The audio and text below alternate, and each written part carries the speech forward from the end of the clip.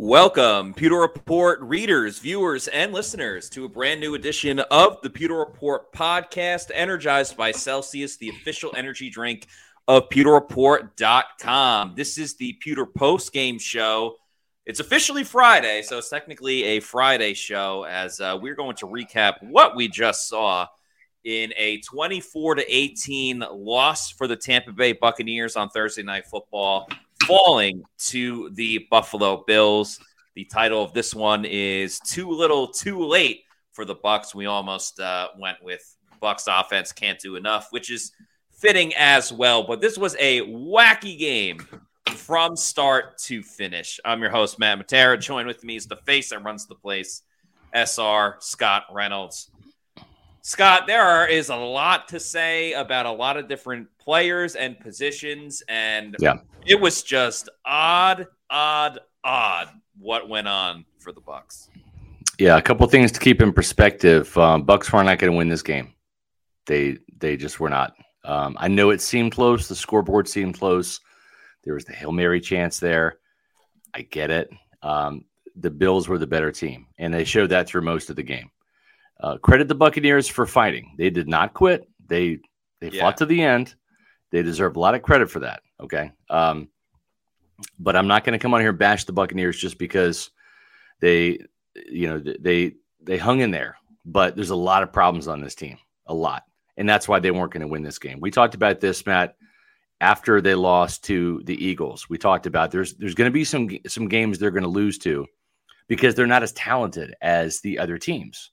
Yeah. And you saw that tonight. The Bills were the more talented team, right? The Bills were in control of this game from the get-go.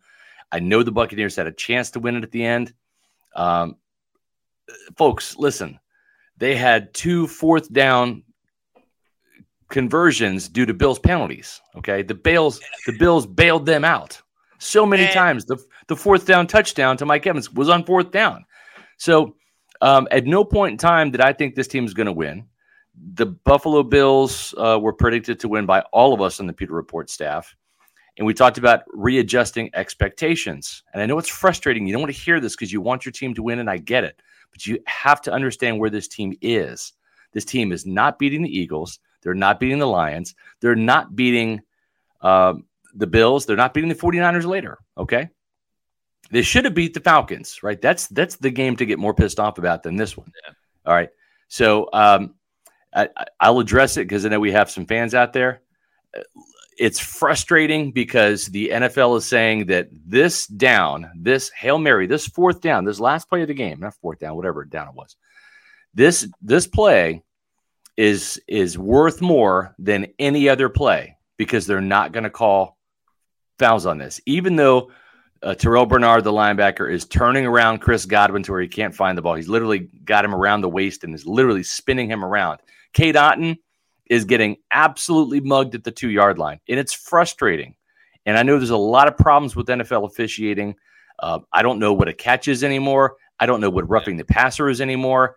And it's a shame because, okay, give the Buccaneers one more shot here at the 2-yard line or 1-yard line. Maybe they win the game in a game that they had no business winning. Okay. So maybe the fact that the Buccaneers lost this game, it's apropos because they didn't deserve to win it, but it's just a little frustrating that on this play, they're going to swallow the whistle, but by God, on every other play, they're not exempt from calling penalties, but they are on the last play of the game. They won't call a penalty in the last play of the game, regardless of what happens. I just think, first of all, that whole play was shocking because rarely do you see a Hail Mary go where the ball hits the ground without anyone else touching it at all whatsoever. So that was very shocking. The fact that Godwin couldn't locate it, and I don't blame Chris Godwin. Obviously I can understand why people would be mad. Literally got turned around by Terrell Bernard. He didn't see the ball, and then it's oh crap, it landed. If you don't see the ball immediately from the beginning, it's tough to track it after a little bit while you just sprinted 50 yards downfield and there's a whole pile of people. But the point I wanted to bring up, Scott, was what you just said before that about the Bucs being gifted 2 fourth down penalties to keep that drive going. Yes. I still do not know and I forgot who it was, but the Bills defender that got the face mask penalty. I mean, Yeah. at Baker Mayfield wrapped up like around their stomach or shoulders. Yep. And Baker wasn't escaping it. So at worst, you just hold on to him and then eventually blow the whistle. Yeah. I have no idea, none whatsoever, why that player just went, oh, I need a little extra help to bring him down. Let me grab his face mask and rip it. Now, as someone that took the Bucs plus 8.5, I absolutely loved it. By the way, I hit the under too, so went 2-0 on my Bucs pick. There you go. There you go. Let's not act like, if you really want to boil this down, the Bucs offense scored 3 points tonight. If you really want to boil it down, because the first touchdown was the Will Golston interception. Shout out to Will Golston, friend of the program. That's very cool to see. First interception, 11 years in the league. That was awesome. So the Bucs had the ball at the 20, and they took advantage of the Bills being aggressive on the first play. They ran a screen, which actually, again, small victories. Screen game was very nice for the Bucs tonight. It was. Yep. And then that last drive, 2 penalties, and that would have ended the drive with the sack there. Like the Bucs offense somehow still is regressing. Yeah. Week by week. And I get that the Bills are a good opponent, but I mean, come on. Some of the mistakes, we've seen the same issues every single week. And thank you to Vise for the $10 super chat. That says, hey, no arguments here. I hear you guys loud and clear. I mean, we're still seeing the same thing from this freaking team. You get 1 first down. It's like, wow, they're being progressive. They're really doing something. And then bam, Baker misses a wide open player or makes a bad throw. And then, oh, there's a false start penalty. Next thing you know, it's 2nd and 15. And you're done because the penalty screwed you and you can't overcome it. Yeah. We're seeing the same mistakes over and over again. And they're very correctable, but when will they be corrected? Yeah, I mean, Luke Gedeke had a pretty good game blocking, but man, 3 false starts, right? Tristan Wirfs had a false start, have to throw him in the mix too. That's 4 false starts. That's 20 yards. Those are for an offense that's struggling already with 3 downs to get 10 yards to have to lose yards. It's tough sledding, and they can't afford to do that. Cody Mauch, 10-yard holding penalty, negated a 42-yard catch and run by Mike Evans. That's a 52-yard swing. So you add up all the penalty yardage from the offensive line plus the 42 yards that you lost, right? That's 20, 30, that's 72 yards worth of lost offense right there in those penalties. Yeah. And they have to stop, and the interior of the offensive line still struggling. That's probably not going to change till next year. Cody Mauch's going through some growing pains. I think he's going to end up being a good player. He just needs more experience, more technique. It's a big jump from North Dakota State. It was a big jump for Ali Marpet from Hobart College, a big jump from Alex Kappa from Humboldt State. But those guys developed into good players because they had the athletic ability. And I think Cody Mauch has that. It's just going to be a painful work in progress with some growing pains. I also felt the Mauch penalty. I would like to get another look at that because I felt that the D lineman slipped and they just called it. I didn't think that was the best call, but not. Yeah, it's tough. And I think, too, if you're an offensive lineman and you take a guy to the ground on his back, in other words, where you're at the line of scrimmage and you're going down, that's one thing. But when you take a guy to the ground and he's in the backfield, right? Yeah. Pointed towards your quarterback, they're going to call that. Even if they don't see it cleanly, they're going to assume that's a hold, that's a takedown. And it looked cleaner to me. It just did. But we'll see. James Water, thanks for the $1.99 super chat. Appreciate that. If you have a comment, let us know. So I'm going to say this about Baker Mayfield, right? And the reason why the Buccaneers were not going to win this game is Baker Mayfield is not the long-term answer here, I don't think. There's too much frenetic play in the pocket. He looked lost sometimes. And the offensive line did an okay job in pass protection sometimes. He backed himself and ran himself into some sacks. And he looked lost. And he looked very uncomfortable and frenetic in the end zone. And really, to me, that's where the game was lost for the offense because they were down at their goal line on the 1 yard line on the Jamel Dean pass breakup, which, man, you'd like to see that be pick six. I said the same thing on the game day stream. I was like, nice play. Would have been better if he picked it off. But show a little bit more aggressiveness there, Jamel, and you might be a hero, right? But good play. All right, got the Bills off the field in the red zone without any points. But then a 2-yard run by Chase Edmonds and then 2 incompletions, right?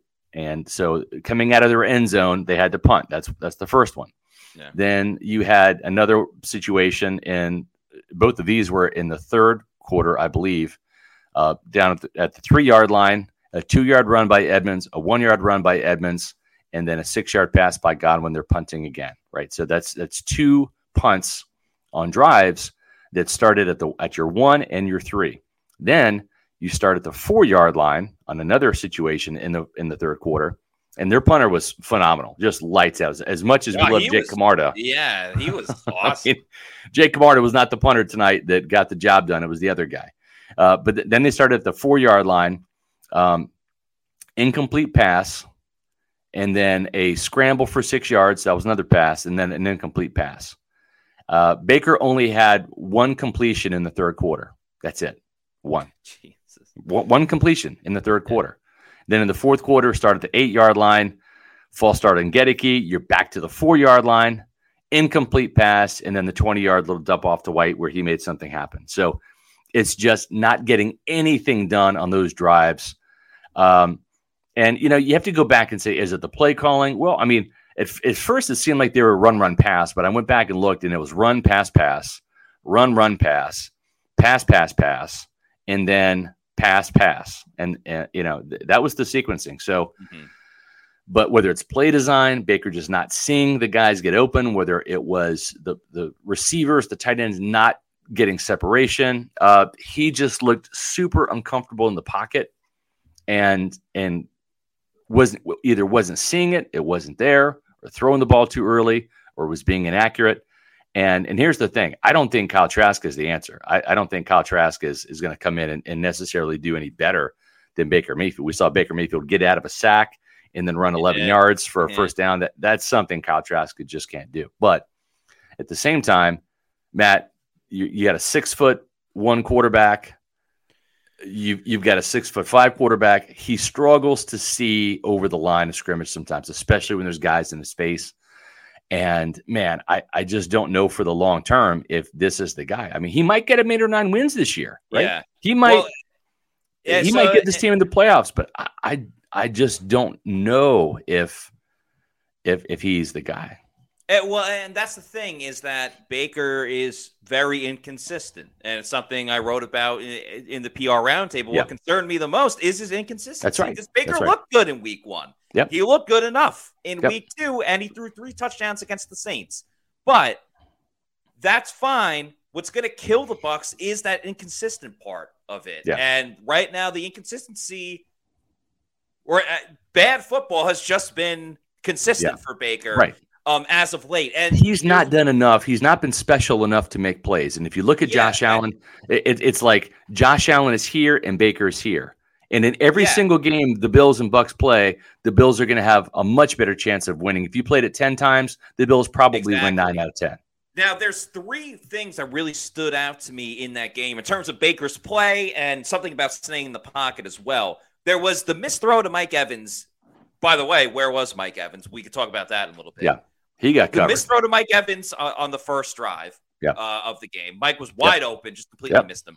There was another throw kind of close to the sideline to Raheem Jarrett, and it was low. Yeah. Jarrett probably still should have caught it, but a better throw, a better accurate throw. Right. Jarrett makes the catch.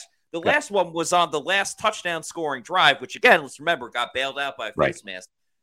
Baker drops back, stands in the pocket for like maybe a second, and they showed the aerial view. Kate Otten was right there, like open for the first down. Baker immediately just takes off and runs and gets hit. So he tries to throw it before he got hit. It was like, dude, he's right. Like he's right in front of you. What are you looking at? But that goes into the whole, the height issue with Baker Mayfield, which leads me to my next point. And this is a little bit on Dave Canales. And I understand you can't do it when you're backed up at your own goal line for obvious reasons. But where is getting Baker out in space and playing to his strengths. Yeah, we don't see the rollouts. We don't see those bootlegs. No bootlegs. Baker is good at throwing on the run. It's a strength of him, and they don't put him in those situations. Agreed. That part I don't understand at all because we've seen him. The fucking first pass of the game went off the helmet of the defensive lineman, which it would have been tipped if the guy wasn't there. Right. How many tip passes from Baker do we have to see before we decide to move Baker out? Just a little bit. I'm not asking him to run all the way to sideline. Just a little bit. Get him moving. Anyway, I'm done with that. Lucas. Well, hang on one second. To your point, just since we're talking about Baker here, right? Greg Allman had a great stat, and let me find it here. Greg's really good at stats. Yes. Mayfield finishes 25 of 42 for 237 yards and 2 touchdowns. He's now 1 of 11 for his career when he throws 40-plus attempts, right? Yeah. So you're going to be in shootouts at some point in time. In any NFL season, you got to be able to win some shootouts. And shootouts come with throwing the ball. And we saw that drive tonight. And again, they were bailed out twice by fourth down calls. So it's like you want to give the Buccaneers credit for scoring a touchdown. What I'm going to give them credit for is this team didn't quit. They didn't give up. Yes, they fought to the end, right? They could have gave up too, the way that game was going. Oh, yeah, there's no doubt. But 17 plays, 86 yards, 7 minutes and 21 seconds off the clock. There was no urgency. How many times did Baker Mayfield hike or get the ball snapped to him with less than 4 seconds left? Yeah. Like 4 seconds, 3, 2, or 1, right? Yeah. It's like, where's the tempo? Where is the man? We're down 2 touchdowns, right? We need a touchdown and let's have some urgency. That's on Dave Canales. Canales has got to get them in tempo and do a much better job calling plays and faster. And that's just some of the growing pains you're going to have with the rookie play caller. This is really the first time they were really in this situation where they were down this many points, right? They were down 14 points. Yep. They were trying to get back in the game last week against the Falcons. And it's got to be quicker. It's got to be faster. And you throw in all these new pieces, new quarterback, new running back, new offensive lineman, new play caller. And folks, they're not excuses, right? We're not excusing the behavior. It has to get better, right? And we're putting the blame on everybody on the offense, from the play caller to the quarterback, to the running backs, to the tight ends, to the receivers not getting open, to the offensive line. It's on everybody. No one's escaping blame. But there's a reason why this does not look good. There's a reason why this looks helter-skelter. And it's a bunch of newness all thrown in for the first time, and they're all figuring out together. And you try to do that against good teams. Sean McDermott, dude knows how to coach defense, man. Yeah. You got Micah Hyde, you got Poyer, you got Von Miller, Ed Oliver. Ed Oliver definitely made an impact in this game. Yeah, I mean, Terrell Bernard's a second-year linebacker. He's like 4th in the NFL in tackles. I mean, they got some good players on defense, and it's going to take some time. It just is, and nobody wants to hear it, but it's the truth. Lucas Pettis, appreciate the $1.99 super chat. D. Delaney next week for sure, guys. I've been saying it. I'm with it. I mean, Ryan Neal again not even made another play, but was involved again when a touchdown was scored by the opponent. Yeah. He's not fast enough. He's not not athletic enough. There's a reason why Buffalo let this guy go. And this was not Buffalo, sorry. Seattle. And this, I think, I mean, maybe you could make a case for the Eagles game or the Lions game, but I felt this was the worst game that the Bucs defense has played. I mean, the Bills punted it, twice in the game? The second was when you knew they were going to continuously run it because the Bucs had no timeouts and they were under 2 minutes. I mean, every single time Josh Allen did whatever he wanted to do, except for the blitz with Antoine Winfield Jr., because there's nothing that Antoine Winfield Jr. can't do. But yeah, I mean, they went down the field. They cut through the Bucs defense like a knife through warm butter. Like every single time. Yep. Every single time. Soft zone defense has got to change. Soft zone. Bad. No pass rush No at pass all rush. whatsoever. No. I mean, the Anthony Nelson sack, the Bills all thought that the Bucs went off sides, which they did, and it just wasn't called. There was no pass rush at all whatsoever, except for Antoine Winfield Jr. So then finally the Bucs, which I felt again would have to just at first glance seem like the Bucs did not blitz as much as they typically do, but they had to later in the game. Yeah. And Josh Allen saw it, right? He saw it. Saw it right away, dumped it off, got the first down, and then that was essentially it because Bucs had to call their last timeout, and then all the stuff happened after the 2-minute warning. Yep. But anyway, to your point about the defense, because I agree. Like this is not just on the offense. This is letting Josh Allen do his thing, right? And which is running the ball, running for touchdowns. And listen, I know that Vita Vea didn't play tonight, but you know who else didn't play tonight? Joe Tryon-Shoyinka didn't play tonight. Yeah. 2 tackles, right? Yaya Diaby, 1 tackle. And listen, I am box score scouting right now, but I'm pretty sure the tape will back me up on this. Not nearly enough pressure. Kalijah Kancey did not have any tackles in this game. There were a total of 3 quarterback hits. He had an offside penalty. Yeah, there are 3 quarterback hits. That's it. 3. And 2 sacks. One was a hustle pursuit play by Yaya Diaby. Yaya Diaby. Congrats, you're going to get your first sack. It's 1 play. Anthony Nelson played pretty decent, right? 2 tackles for loss and a nice goal line. He did what he does. Steady Eddie. Exactly. Pops up here and there, makes the play. And that's why Joe Tryon-Shoyinka at times looked like if his first move didn't work, he just stood there and watched. He was a spectator. They should have charged him for a ticket tonight to watch the game. Very fitting, Scott. I don't know if you saw the social media when the Bucs flew to Buffalo. All the rookies wore like Halloween costumes as a part of the thing, and JTS was standing right next to Yaya Diaby, who was in a Hulk costume. Yeah. JTS was David Banner. He looked like David Banner playing playing at outside linebacker when they certainly needed the Hulk. We got a $5 super chat from Bucs Basement. Thank you, Bucs Basement. Thanks to everyone. We got a lot of super chats rolling in. Thank you. Thank you, guys. Scott, please tell me that Todd Bowles is on the hot seat. Horrendous time management. Doesn't trust his damn team. Hey, it's Kaylee Cuoco for Priceline. Ready to go to your happy place for a happy price? Well, why didn't you say so? Just download the Priceline app right now and save up to 60% on hotels. So whether it's Cousin Kevin's Kazoo Concert in Kansas City, go Kevin, or Becky's Bachelorette Bash in Bermuda, you never have to miss a trip ever again. So download the Priceline app today. Your savings are waiting. Go to your happy place for a happy price.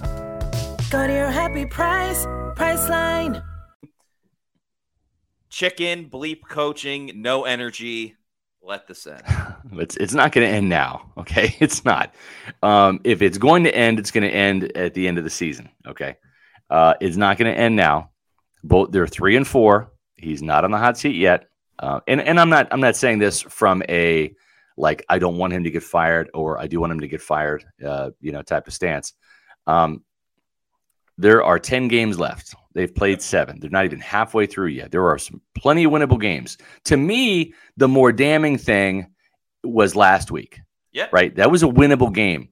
And if this team loses, like, say, to the Titans, this team does not even up with the Falcons. This team lets the Saints beat them later this year. This team does not sweep the Panthers. Those, to me, those are more fireable offenses to me than this. Because, again, and I told you all after the Eagles game, you need to readjust your expectations. On paper and on the field, the Bucs were not in the Bills' class. Don't let the score fool you, okay? I know you want your team to win, and Matt and I are just giving you a dose of reality. Not optimism, not pessimism, just reality.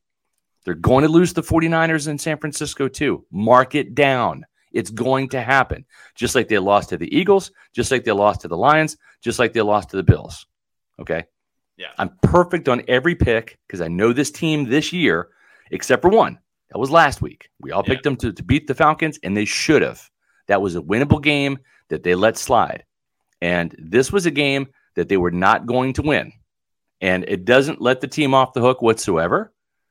They still deserve to get called out. And that's what we're doing. We're calling them out. They're not escaping criticism. Todd Bowles did not call a great game tonight whatsoever. And he does need to, and here we go. This is from Grady Cruz. Scott, I know we have to temper our expectations, but that doesn't mean we can't call out bad football. That's exactly right, Greg. Yeah. That's what we're doing. Devin White, the 9 tackles, some of those were down the field. I thought he played very uninspired football. I would not re-sign him whatsoever. To me, he would have to have a Herculean effort down the stretch for these 10 games. He's got to make some plays. He's not making plays, right? No, none. You saw even Ryan Neal tonight, and some of these tackles were the result of just him letting guys get open. But 13 tackles, I think Levante also had 13 tackles. He's on a tear. Yeah. Levante's and some of those Levante tackles are in the hole where they should be, right? Getting tackles for no gain. Yeah, made a big tackles, goal line stop, right? Down there. Yeah. Where's Devin? Where's Devin? He's getting blown up. So Levante finishes with 14 tackles, game high, season high. Neal has 13. Devin had 9. Jamel Dean had 8. Carlton had 5. But the defensive line as a whole just was non-existent, except for Will Golston. I thought Will played okay, but you're getting a 31-year-old Will Golston in year 11 now, right? And that speaks to the rushing touchdown by Josh Allen. I mean, he went in untouched. And sure, you can blame the linebackers too and some of the guys in the secondary, but no one on the defensive line even got remotely close to Josh Allen. Yeah. That's where you sorely miss Vita Vea, because I don't think Vita Vea lets that happen. But you know what? They played without Vita Vea tonight. They played without their middle linebacker tonight. They played without their edge rusher tonight, right? Their first-round pick, Joe Tryon-Shoyinka. They played without a lot of guys tonight. And at times it seemed like the Buccaneers had 9 or 10 guys on defense, not 11. And that's a shame. Unfortunately. Let's keep the Super Chats rolling. Yep. Devin G., thank you for the $4.99 Super Chat, says, is this team even good enough to make Jason want to buy at the deadline? It's interesting. I feel like, because the deadline's coming up on Halloween, which is in a couple of days. I kind of wish the trade deadline was moved back a week or two, because I feel like there's a lot of teams right now. Yeah. Like the Bucs just lost again, but their division's bad, so they're still in it. I feel like it's still a little bit too early for even some teams where it's like, do they know that they're bad yet and are ready to tank? Right. Or like, what about the Vikings? They're just turning it around. A week ago, everyone was ready to trade Kirk Cousins. Now maybe they could use an extra piece. Yeah. I wish they would move the trade deadline back a week or two, but nonetheless, we can't control that. So, is this team even good enough to make Jason want to buy at the deadline? Well, he's not going to get rid of draft capital. Right. And so, I don't know. What do you do? Obviously, Rachaad White played better tonight, but tight end and running back in general is still very much an issue. Offensive line would never hurt to get some more depth. Safety, obviously, there's an issue. I don't know. They're not going to give up a ton because they're not a player away from Super Bowl contending. No, I think that's pretty clear and obvious. Yeah. So what do you do? A minor little tweak, but you lose a draft pick because of it? Yeah. I think they're gearing up for next year. They're going to have like $62 million in cap room. I think they want to keep their draft picks. I think they're going to just cross their fingers, hope for better play. They have some winnable games coming up, folks. If anything, If anything, here's the thing. I'm sorry, Matt, real quick. No, you're fine. They're at Houston next week. Got to win that one. Rookie quarterback. Houston's not a bad football team. Houston's not a bad football like team. The best rookie quarterback of this. Agreed. But that's, you got to win that, right? That gets you back to 500, right? Then you got to beat Tennessee at home. Now you're 5-4. Okay. Now you're above 500. Then you're going to lose to the 49ers, right? Then you're back to 500. Then now you're playing December football, right? You have the Colts, which, I don't know about the Colts. Gardner Minshew, yeah, they're putting points up though. That's something Tampa Bay can't do. But you have the Colts, then you have the Panthers, then you have that return game against the Falcons at Atlanta, then you have the Packers, then you have the Jaguars, then you have the Saints and the Panthers, right? Honestly, all winnable games. Like even if the Jaguars are your team in December, like I don't know, they're not invincible. Yep. And Trevor Lawrence is a little banged up. We'll see how he looks in December, obviously. But yeah, that's a really good point. I mean, stay afloat, exactly, stay course, and then everything on the line in December. I think that's probably the best way to look at it. I think this team, they got to be 500 after losing to the 49ers out there in San Francisco, right? I think you got to be 5-5 right there. And then you have those games at Indianapolis, home against the Panthers, at the Falcons, at Green Bay, home against the Jaguars, home against the Saints, and then at the Panthers to end the season, right? And it's there for the taking. And if they don't do it, if they don't win down the stretch with some of these winnable games, then then Bowles, he's on the hot seat. He's fired. Whatever y'all think, because it's going to happen. The last thing I want to say, either they're going to win and sneak in the playoffs at 9-8, or win the division at 9-8, or Bowles is going to be on the hot seat, and then the Glazers will have to decide how they looked at last year. Is 8-9? Is that is that a bad season? But they won the division. I don't know how they look at last year. I don't know. I just don't. I'm curious about that. The last thing I'll say about the whole trade thing, if I would hope Jason Light holds on to a lot of those draft picks, because just maybe you bundle up and move up to get a quarterback of the future in this year's draft, depending on where you land and how that goes. But I think you got to start looking again for your next quarterback eventually. And I know that would really pump the fans up. I think it would energize the fans. And, of course, Celsius energy drinks are the official energy drink of PewterReport.com, keeping us going, especially on a night like tonight where the Bucs played so poorly and we're doing a late podcast. But Celsius, so many awesome flavors. The Cosmic Vibe is their newest one. I'm a huge fan of the Arctic Vibe. That's my personal favorite. But there's also an assortment of great flavors from the the peach mango, the sparkling orange, sparkling wild berry. You get the idea. Strawberry lemonade is one of my favorites. There's no sugar, no post-energy drink crash or jitters that you might get from another product out there. So if you need to know where to find a Celsius energy drink, go to the store locator, punch in your address on the Celsius website, that is, and it'll tell you the closest geographical location where you can pick one up. It could be your Walmart, might just be your Target, or it could be a health and fitness store. And if you're lucky enough, it might just be your bodega. Once you keep going to your bodegas, you're like, wow, I love Celsius so much, but I want more. I want to get them in bulk. You can buy them in bulk. I'd even recommend getting that variety pack, because variety is the spice of life. You go to Amazon, click on that subscribe and save, have it sent to your residence whenever you want. It could be a week, month, quarterly, yearly. It's up to you. You're the boss. You're in charge. You're Charles in charge. You could have it sent whenever. Just make sure you're drinking Celsius energy drinks. The official sponsor of the Pewter Report podcast. Make Celsius your number one pick. Let's get back to those super chats. Will Martinez, thank you for the $4.99 super chat, who says Bowles is not head coach material. Canales is stubborn like his head coach. Stop trying to pound the rock when you have Evans and Godwin, and Neal has to go.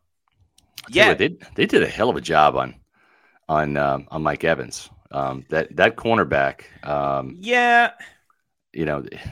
The times they showed some replays, and again, we're beholden to the TV broadcast. We don't get to look at the all 22 during the game, but man, the times they cut to some replays, that dude was covering Mike, and they had some bracket coverage there.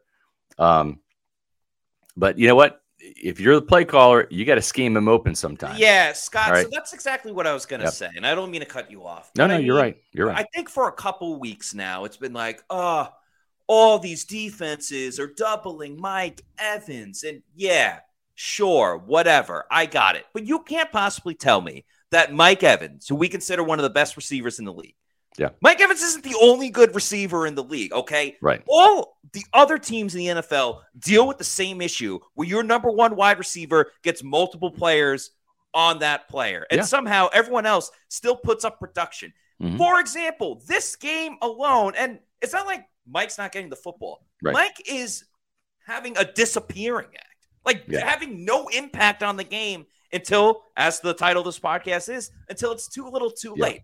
I mean, he was only targeted 6 times. 6 times. For example, Stephon Diggs, I think overall had a relatively pedestrian game. Like the Bucs got gashed by Khalil Shakir more than anything else. And Gabe Davis than Stephon Diggs. But Stephon Diggs clearly is the Bills' number one wide receiver. Right. Stephon Diggs, even in a quote-unquote pedestrian game, still had 9 receptions and 12 targets. That's right. They put him in motion. They got him the ball on third down. They made a definitive and collaborative effort to get Stephon Diggs involved in the game. Great and point. we know he goes wild on the sidelines, and I don't know how much that has into it. I get that Dave Canales is a first-time play caller. Yeah. But we saw it on the last drive. If you throw Mike Evans the football, good things tend to happen. And you know what? If you're not even looking his way, it's impossible for this offense to do anything. Yeah. I know Mike has a couple of drops, but I still trust him in a lot of big moments. I agree. And also, he'll get a couple of calls. Sure, he gets the occasional offensive pass interference, but star players get star calls a majority of the time, but not if you don't throw it to them. And the thing, too, is the Bills' offense, credit them. They had 4 players, 4 different receivers with 65 yards or more. Dalton Kincaid had 65 yards and a touchdown. Diggs, as you mentioned, 70 yards. Gabe Davis, 87 yards and a touchdown. And Shakir led them with 92 yards on 6 catches on all 6 targets. I didn't see it coming either, but it's like Trey Palmer, Devin Tompkins, Cade Otton, like they're not getting it done. They're not. Like they're not getting open. They're not catching the ball. Raheem Jarrett, targeted 3 times, 1 catch, 9 yards. Trey Palmer targeted 6 times, 3 catches, 22 yards. Devin Tompkins wasn't targeted in the game. Payne Durham was targeted once. He dropped it. Yep. Cade Otton, 4 catches, 27 yards. He's averaging 6 yards a catch. It's just like there's no playmakers on offense outside of Mike and Chris. That's a problem too, right? Shakir showed he was a playmaker. He had the longest gain for the Bills, 30 yards, right? Kincaid had a 22-yard catch and run for a touchdown. And we just don't see that from this Buccaneer offense. Rashad White had a 20-yard catch. Godwin had a 31. Mike Evans had a 24. That was it. There was no other gains past 20 yards from this offense. There's no explosive quality to this offense. And Matt, I think it goes back to your original point. I think you're spot on. Where are the rollouts? Where are the play action bootlegs that get the quarterback outside the pocket and have some chances for some big plays down the field? We're just not seeing that for some reason. And the thing is I'm more concerned about Luke Edeke getting a false start than I am getting a holding call. Yeah. I think he does pretty well in pass protection. I think he's shown to be a pretty good right tackle. It just let him work, man. Let him. You got to take the training wheels off at some point. Like you can't shorten your playbook so much because you're so afraid of Luke Edeke's going to do this or whatever the case is. Which also, and we'll get to Nicola's super chat. I really appreciate it. Yeah, and because I'm kind of talking about the whole team here. Todd Bowles had some interesting quotes after the game. He said things such as, "I thought we moved the ball well." I find that hard to believe because you moved the ball maybe to midfield and then you would punt it. Yeah, as he said before, completed 1 pass. Right. He also said this won't snowball. I don't necessarily believe that. Well, I mean, it shouldn't. You should beat the Texans and you should beat the Titans. It shouldn't. Right? You should. Yeah. You should beat those teams. You should be back above 500 by the time you go to 49ers. My issue, though, with Todd Bowles is he'll say one thing, we moved the ball well, but then you just show a clear lack of trust in your offense. Like last week, first drive of the game, it's 4th and 5, and they go for it. Right. But then now, against a tougher opponent, the Bills, when you're already behind, twice you had 4th and 2. Yeah. And you're like, nah, we're just going to kick the field goal. Yeah. And the one got blocked, and then the other one, I don't know, whatever he said after the game, and they ended up getting the delay of game penalty. It's like, dude, figure it out one way or another. I know. You clearly don't trust your offense. Yeah, that's true, but I also I wouldn't trust them either because Stinney was having a hard time. So was Hainsey. So was Cody Malk on the interior, right? So 4th and 2, you're probably going to do something quick or try to run the ball, find a crease in the middle, plow ahead, get 2 yards, whatever, right? So I would have liked another end around situation, right? Chris Godwin, 14 yards. Worked. Let's see an end around with Trey Palmer. He's even faster. Let's see an end around with Devin Tompkins. That's been successful when they've done it. I know. Go back to it, right? I mean, why not? It worked before. See if it works again. So having said that, that's a 59-yard field goal. I'm not saying Chase McLaughlin can't make it, but if he misses, they have, I believe, all 3 of their timeouts, if not 2, 19 seconds left. They are 1 Dalton Kincaid, 20-yard pass down the middle of the field, and they're in field goal range. Then what you've done is now instead of having a 7-point lead at halftime, now they have a 10-point lead at halftime, and they get the ball. They get the ball. I mean, you talk about momentum killing. I think Bowles played it safe there, and I probably would have too, because I don't know what I would have called there on 4th and 2.5. But also, like, why bring out the field goal unit and try to draw them offsides versus just, like, having the offense draw that offsides? I thought that was odd, too. But anyway, Nicola, thanks for the $4.99 super chat. Team is so undisciplined. Agreed. Also can't blame it all on Baker. All those open drops by tight end and wide receivers. I was texting my buddy before who, he's not a Bucs fan, but obviously this is the primetime game, and he bet on the Bucs and everything. And he was like, what the heck with these drops? And I was like, the Bucs do a great job of, like, when they screw up, everyone screws up. It's not just it's not just one person. It's all collective. It's a virus. It affects the whole offense. It's all a collective effort. Payne Durham, what are you doing? Like, if you want more reps, like, catch the ball. Yeah. Right? That's a big, 18-yard gain or something? Yeah. Yeah. Would have put them in field goal range. Yeah. Yep. Spider-Man, thank you for the $4.99 super chat, says, it's egregious that the refs didn't call pass interference during the Hail Mary. Baker had 2 touchdowns, 2-point conversion, and no interceptions. He wasn't the problem. Yeah, he's not the solution, though. Coaches were, and penalties. Yeah, I don't think he's the solution. Yeah. The NFL falls into a problem. Not the solution. Yeah. The NFL falls into this problem with, like, last play of the games. Like, no ref wants to be the guy that has the guts to throw a penalty when there is a penalty. Right. You actually saw it, or maybe it's a Buffalo thing, because you saw it 2 weeks ago when Buffalo played the Giants. There was one last play where it looked like a clear hold on Darren Waller. They didn't call it incomplete. The game is done. Yeah. I don't know why, but the Super Bowl, the Ravens 49ers Super Bowl, the Harbaugh brothers, when they went up against each other, big play at the end, could have been pass interference. They didn't call it. It's a little bit of the human element. No one wants to be that person. But what you're doing is you're giving the green light to the defense to mug the receivers and the tight ends. Yeah. And that's what they're doing. They're mugging them.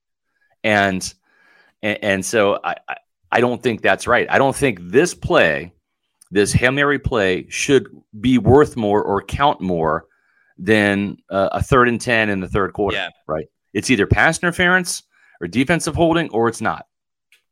It's also just remind me, the Bucs did get bailed out.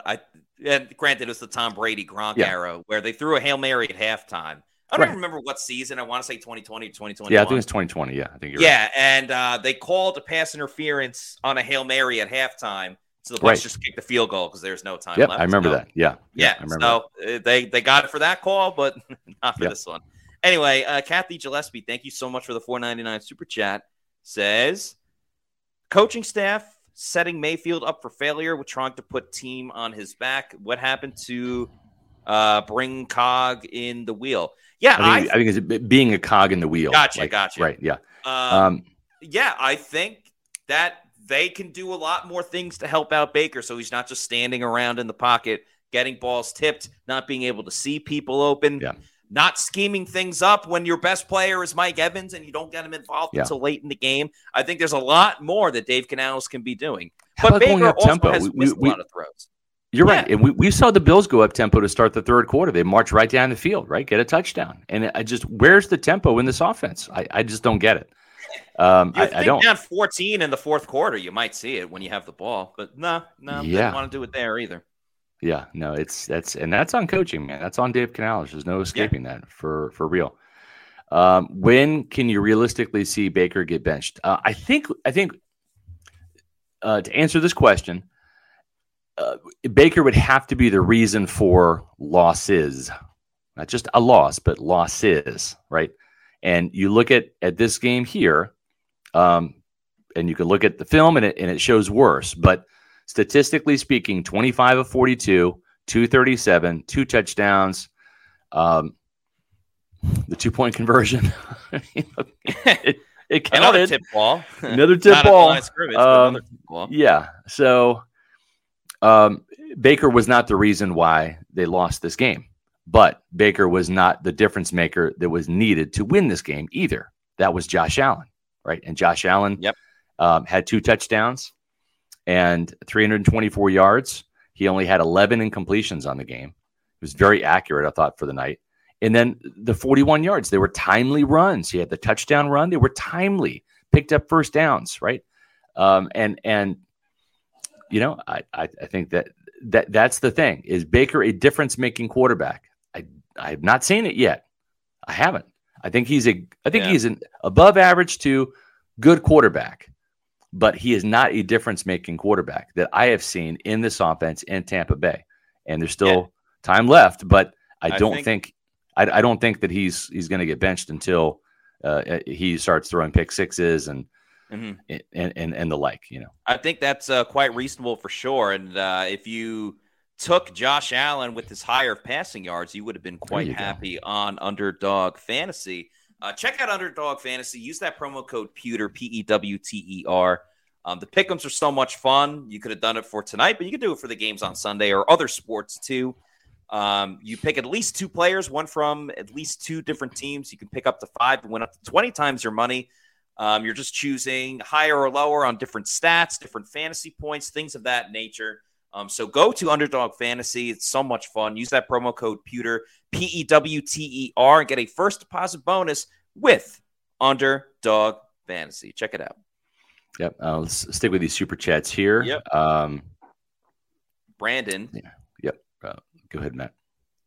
Brandon Mackey, thank you so much for the $5 Canadian super chat. Oh, yeah, you're probably watching. You might be a Bills fan if you're right by the border. Hate to say it, but seen enough from Todd Bowles, or you're probably a Bucs fan if you're watching the show, from a Todd Bowles coach team. We appreciate it, Brandon. Yes. Even when they win, it looks so hard. It does. Desperate for urgency and explosiveness. Yeah, it hasn't really been easy for the Bucs for quite a while. And you know, listen, this isn't Bowles' first rodeo as a head coach. There's a reason why he got fired the first time around when he coached the Jets. And a lot of times clock management was a big reason. And I think you could point the clock management tonight a little bit. And certain coaching you know decisions. Yeah. I think we talked about personnel. We talked about personnel last week. I wrote about it. He'll make the call or he won't, right? About Ryan Neal, about JTS and some of those substitutions that would probably help his defense out. That's his call to make, right? Having said that, he's very hands-off when it comes to the offense, just like Bruce Arians was hands-off when it came to the defense. But he's not going to show emotion. He's not going to be the guy you want him to be. He's going to be way more like Tony Dungy than he is John Gruden or Bruce Arians. You got to accept that. He's not going to show a lot of emotion. But the one thing that he needs to do, and this goes back to game management, and this is a big-time fault, and I'll call him out for it on this tonight, is and maybe he was. The camera's not on him all the time. We're beholden to the Amazon Prime cameras. But, Matt, where is the Dave, let's go. Dave, come on, let's go. We need to be up-tempo. We need to be, 2-minute offense here, right? They had a stroll in the park, and I know they were playing in Orchard Park, but that was not the time to have a stroll in the park on that. Well said, man. Second to last drive. Well said. Just a real quick comment. We have a lot of super chats. We always lose the 49ers, especially in San Francisco. I haven't seen the Bucs win out here in San Francisco in a very long time, and that's going to be another loss too. So hate to be the bearer of bad news. Why do Bowles coach teams always start sluggish and slow? That's a huge problem. We'll be writing about that this week. Another slow start. For both sides again. And defense. Yep. Yeah. All right, let's keep it rolling with Josh S. Thank you, Josh S. for the $9.99 super chat. Please tell me you guys want the team to rebuild. Light needs his own guy. Draft a top quarterback. Scott, I know you remember me asking about that article for Colgate QB. Stop the reloading BS. Do it right. Yeah. Well, do you want to be the GM that lets Tristan Wirfs and Antoine Winfield Jr. go? Because I don't think that's a choice. Yeah. I'm starting to kind of come around to life without Mike Evans. And Mike just seemed like he had very poor body language tonight as well. A lot of people are pointing that out in the comments. Yeah. I think there is a way to not completely tear it down and still be competitive. But you kind of really got to toe the line. Yeah. I tell you this, if Mike Evans is not re-signed, and it's going to come down to dollars and cents, it's going to come down to how much, when they let him go in free agency, which they're going to do, they're going to have him test the market, just like Carlton Davis, Jamel Dean, Levante David, and Mike, get your price and then bring it back to us, and we'll see what we can do about it. Here's the problem, Matt. No matter what that number is, 16 million, 18 million, 20 million, $22 million, whatever that price tag is. The Buccaneers are not going to be better next year without Mike Evans, right? That's the catch-22. If you lose Mike Evans, and there comes a point in time where like he's not worth whatever money, like whatever that number is, right? The Bucs were going to say no thanks.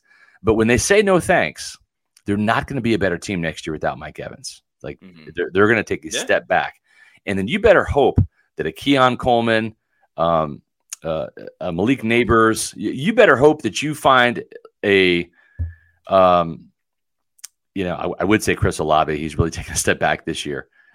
Who's your guy up there in New York with the Jets?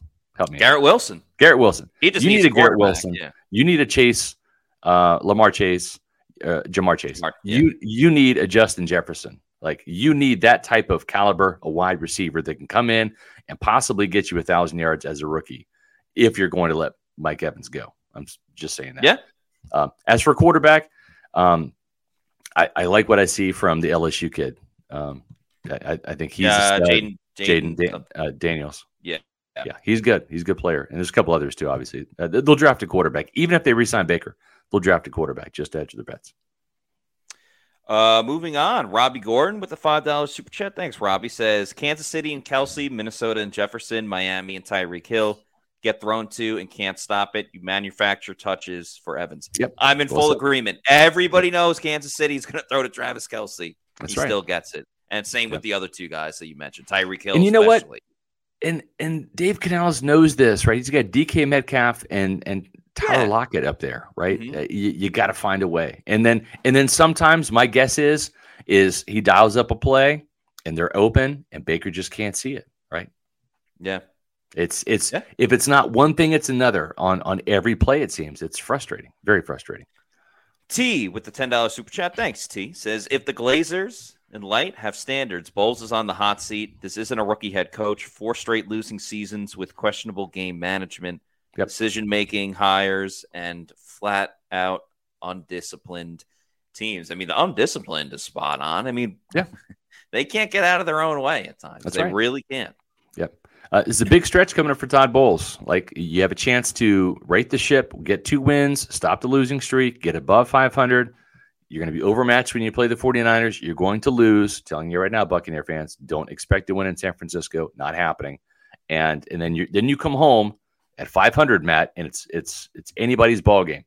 There's some winnable games down the stretch, and this is sink or swim for Todd Bowles down the stretch. Kathy Gillespie super chatted us again with the same question, but thank you very much again for the super chat, Kathy. We just answered that before, but we appreciate you so much. Very much, Kathy. Thank you. Ryan Hurst with a $2 super chat says running on every 1st and 10 and no other time. That's not really true. I mean, it seems like it, but man, they didn't. They did not run every time on 1st and 10, and they passed 42 times. They only ran Rachaad White 9 times. Baker had 3 scrambles. That's, again, 45 pass attempts, exactly the same number as Baker had last week. 42 pass attempts with 3 scrambles. So it's 45 called pass plays, right? 9 runs for Rachaad White, 3 for Edmonds. That's 12. Godwin had an end around, if you count that as part of the running game, right? So that's 13. Keyshawn Vaughn had 14. That's even less than last week, Matt. Last week, they had 17 called runs, 45 passes. This week, it's 45 called passes.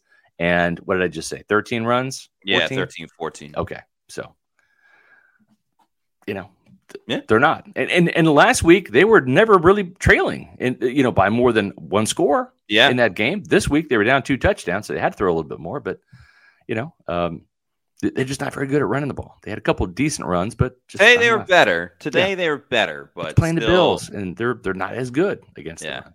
Oops, sorry. Richard Taroka, thanks for the $1.99 super chat, says, does this offense have 2010 offensive coordinator Greg Olson vibes? A little bit, yeah. Yeah, a little bit. It's a work in progress. Dave Canales said it last week at the press conference. He's owning it, right? Yeah.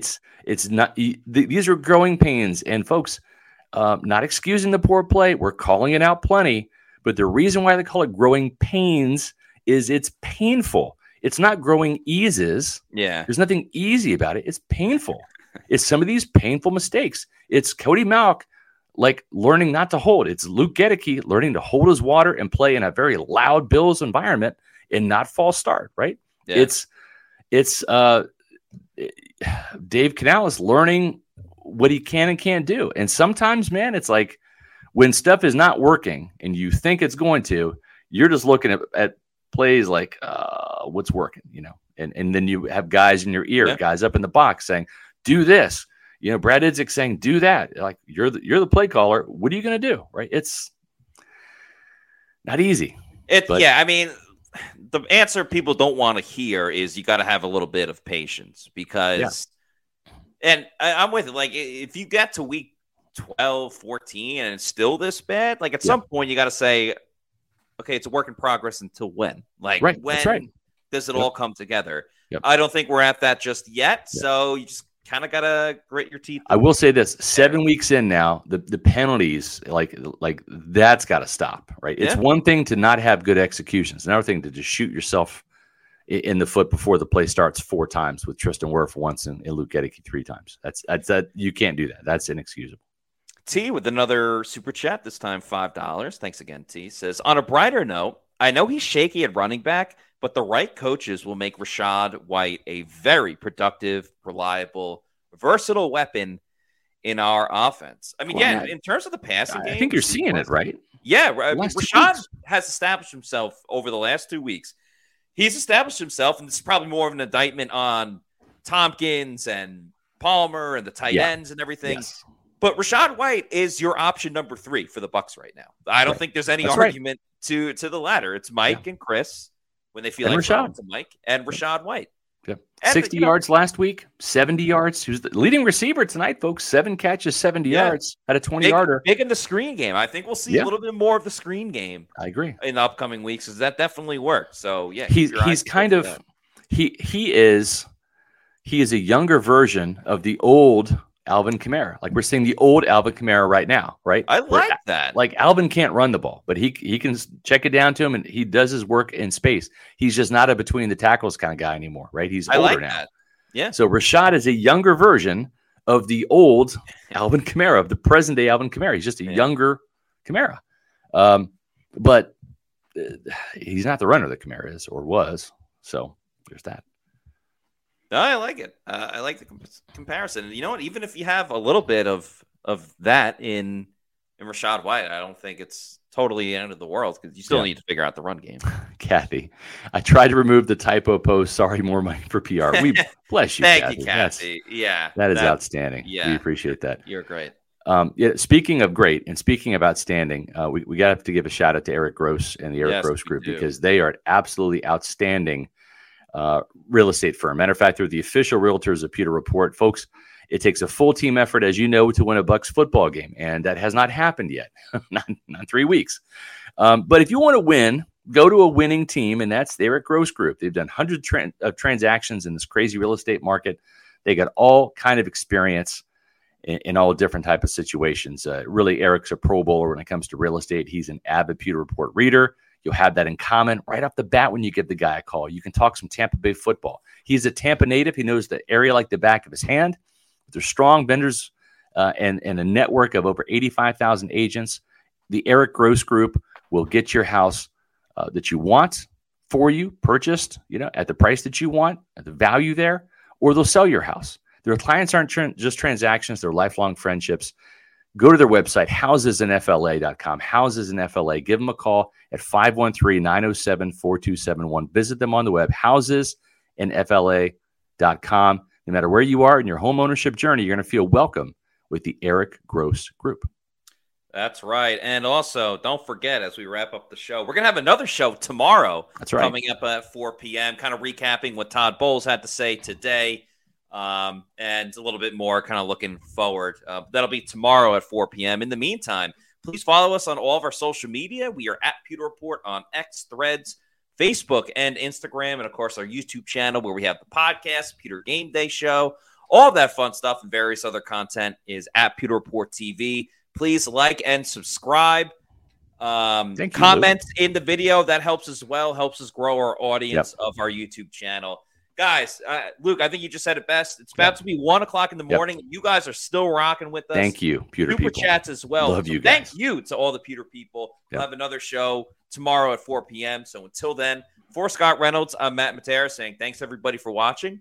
And we'll see you later today, technically, for another edition of the Pewter Report podcast. Out. The Bucs can't hurt you on Sunday. They can't hurt you on Sunday.